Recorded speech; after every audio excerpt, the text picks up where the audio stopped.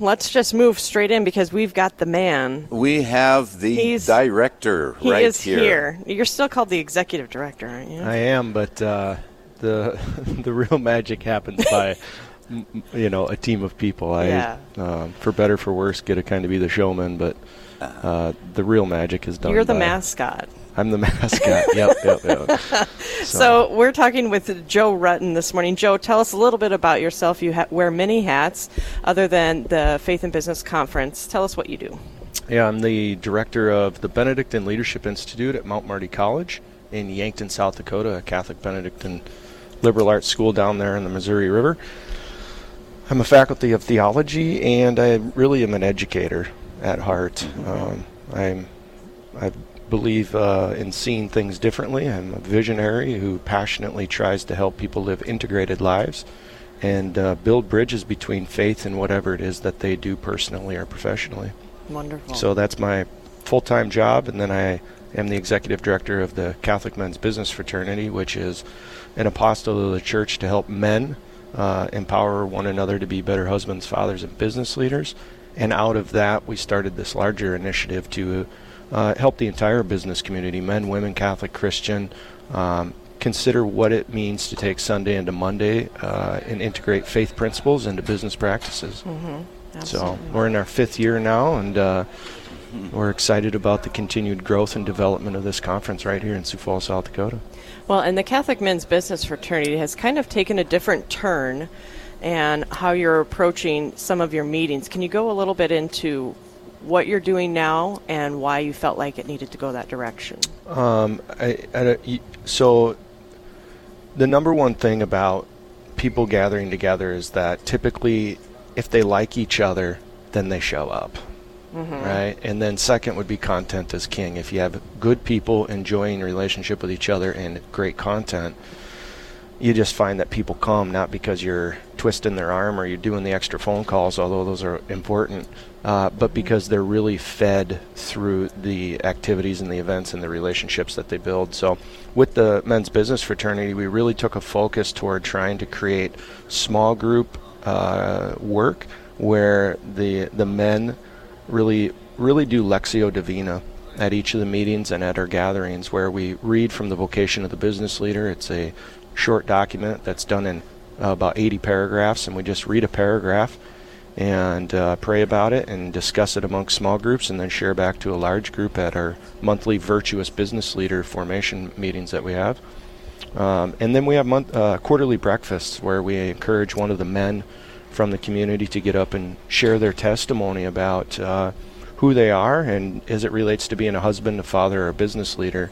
And we've just found that, one, the relationship is most important, and two, when other people share their testimonies, it empowers and stiffens the back, I like to say, of the others in the room. So, well, and I just wanted to make a note, too, because not only, it's for men only, and there's a reason behind that. The Men's Business Fraternity, yep. Yeah, that's part of it, but I think also, do you still have access to it online, to those talks? Yeah, we have all on our CMBF, SF, stands for Catholic Men's Business Fraternity Sioux Falls. On that website, we host all of our talks and all of our the Faith and Business Conference speakers. There is a tremendous platform of outstanding material. It really the is. videos on there are just magical. They're so good. Yeah. We've really brought in the last 5 years to the Faith and Business Conference world-class communicators and educators and business leaders to work with us in this taking Sunday into Monday approach to faith-principled business practices. And all of those talks are warehoused on the Men's Business Fraternity website. So whether it's the half-hour testimonies from men about their lives as husbands, fathers, or business leaders, or it's the Faith and Business Conference, you can get all of that on our website. Absolutely. Well, Joe, as a former educator, I just want to extend my sincere thanks to you for answering that call to be an educator and helping young people form their lives around Christ. And this Faith and Business Conference and your organization is so impressive, and it is something that I would like to see other communities around our network focus in on and maybe model this after what you've got started here. I believe what I witnessed last year for the first time is something that I thought other communities could model and create all this good that's happening. Right. And there's a movement in the United States. It's led at the academic level, and it's particularly Catholic University of America is at the heart of it, and then Dr. Michael Naughton, Director of Catholic Studies at St. Thomas, are two of the principal institutions and players behind it. But it's really thinking differently and saying we might have compartmentalized our educational system, and we ourselves actually might have been the ones to separate faith from these other realms of the academic world. And so we do psychology over there and theology over here and business over there, but never shall the others cross their paths. And it's like, wait a minute here. I think that our institutions need to present an integrated approach that understands the whole of humanity, who we are as people, and how it is that we go about the business and the work that we do. And so a psychologist ought to have a deep understanding of who the person is and how it is that faith informs who the person is and how they go about leading their lives. And the same applies to business. There's a real movement within business faculty and business programs to do this. And so out of that has come a response from business practitioners to say, wait a minute, we really like this. We think there's something here. We're thirsty, we're hungry, we're starving to have an ethical approach, to have a principled approach, to have an integrated approach to how we do business, because we feel that oftentimes in the community they're vilified as just people that are seeking wealth and are greedy. And on the other side, when the church has a project, they're the first ones they go to fundraise to get these new best friends projects done, right? And so it's like, well, wait a minute. How can the church provide back to those same business leaders that are creating the wealth and are leading these Main Street businesses and these larger corporations? Well, let's not just have a group of men doing a men's group centered around business, but maybe we can take this to a larger platform and create a conference where men and women of all faiths can come together and think deeply about this. So there is a movement. It's from coast to coast. Denver is a hub and a hotbed. Dallas, Texas is a hub and a hotbed. Washington, D.C., St. Thomas. There's a number of communities, and I'm telling you, Sioux Falls, South Dakota, of all places, with the help of the team that's really in 7 years brought this ministry and this work and this conference to where it is at today, has really put Sioux Falls, South Dakota on the map when it comes to this work. Yeah, so at the end of the day, Joe, have you seen examples of business leaders bringing faith into their business? And what that does, it makes them more successful. It makes their companies more successful, because there's this base of what would you want to call it? Trust. This is a caring, that sort of thing. So what we've done is we've turned business into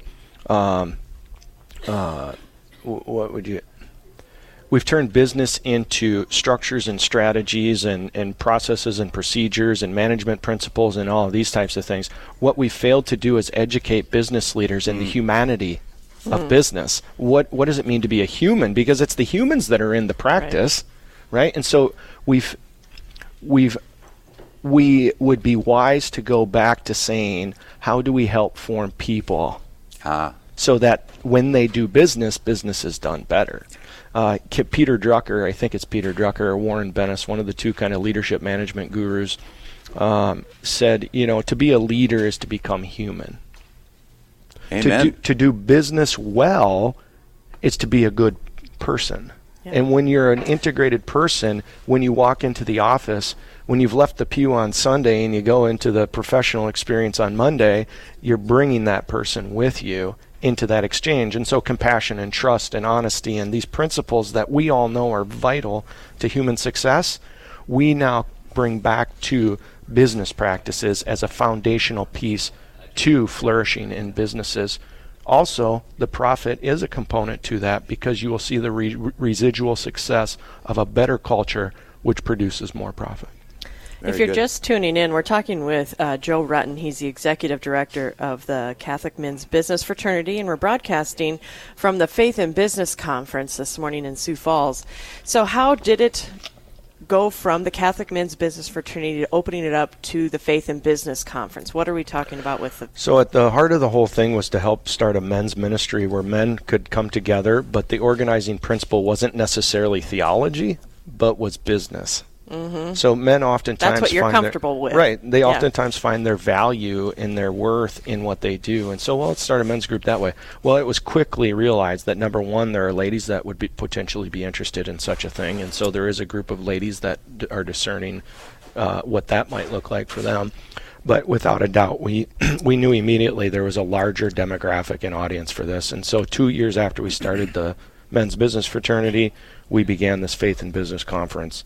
And it's, it is what it is. If you're out there listening and you haven't been to it, mark it for your calendars next year, the second Thursday in August, Sioux Falls, South Dakota. It really is a must-attend type of an event. Absolutely. And you bring in big names from across the country. Oh, yeah. I don't know if I can release the name of next year's keynote. Oh, you already have so it. You might have to, we'll see about that. But, yeah, Okay. from a business and an academic standpoint, these are the global leaders, really. Dr. Michael Naughton, who's been here to speak, he's a global leader. He works with the Vatican Pontifical Council for Peace and Justice. He works with Cardinal Turkson and the kind of the Catholic global Vatican movement about how to do business well. Bob Keith, Andreas Widmer, former Swiss Guard, and he was part of a business that helped create Siri on your iPhone. Now he's in education, teaching, and helping young entrepreneurs see business as a calling and to help business be a force for good. Yes. And Joe, if you think about this, in any business at all, you're dealing with people.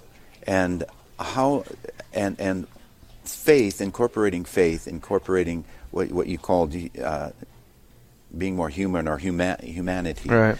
It's going to again, at the end of the day, it's going to help people be successful, help people to be happy at what they're doing. Because human people flourishing care. and happiness is at the heart of the whole project.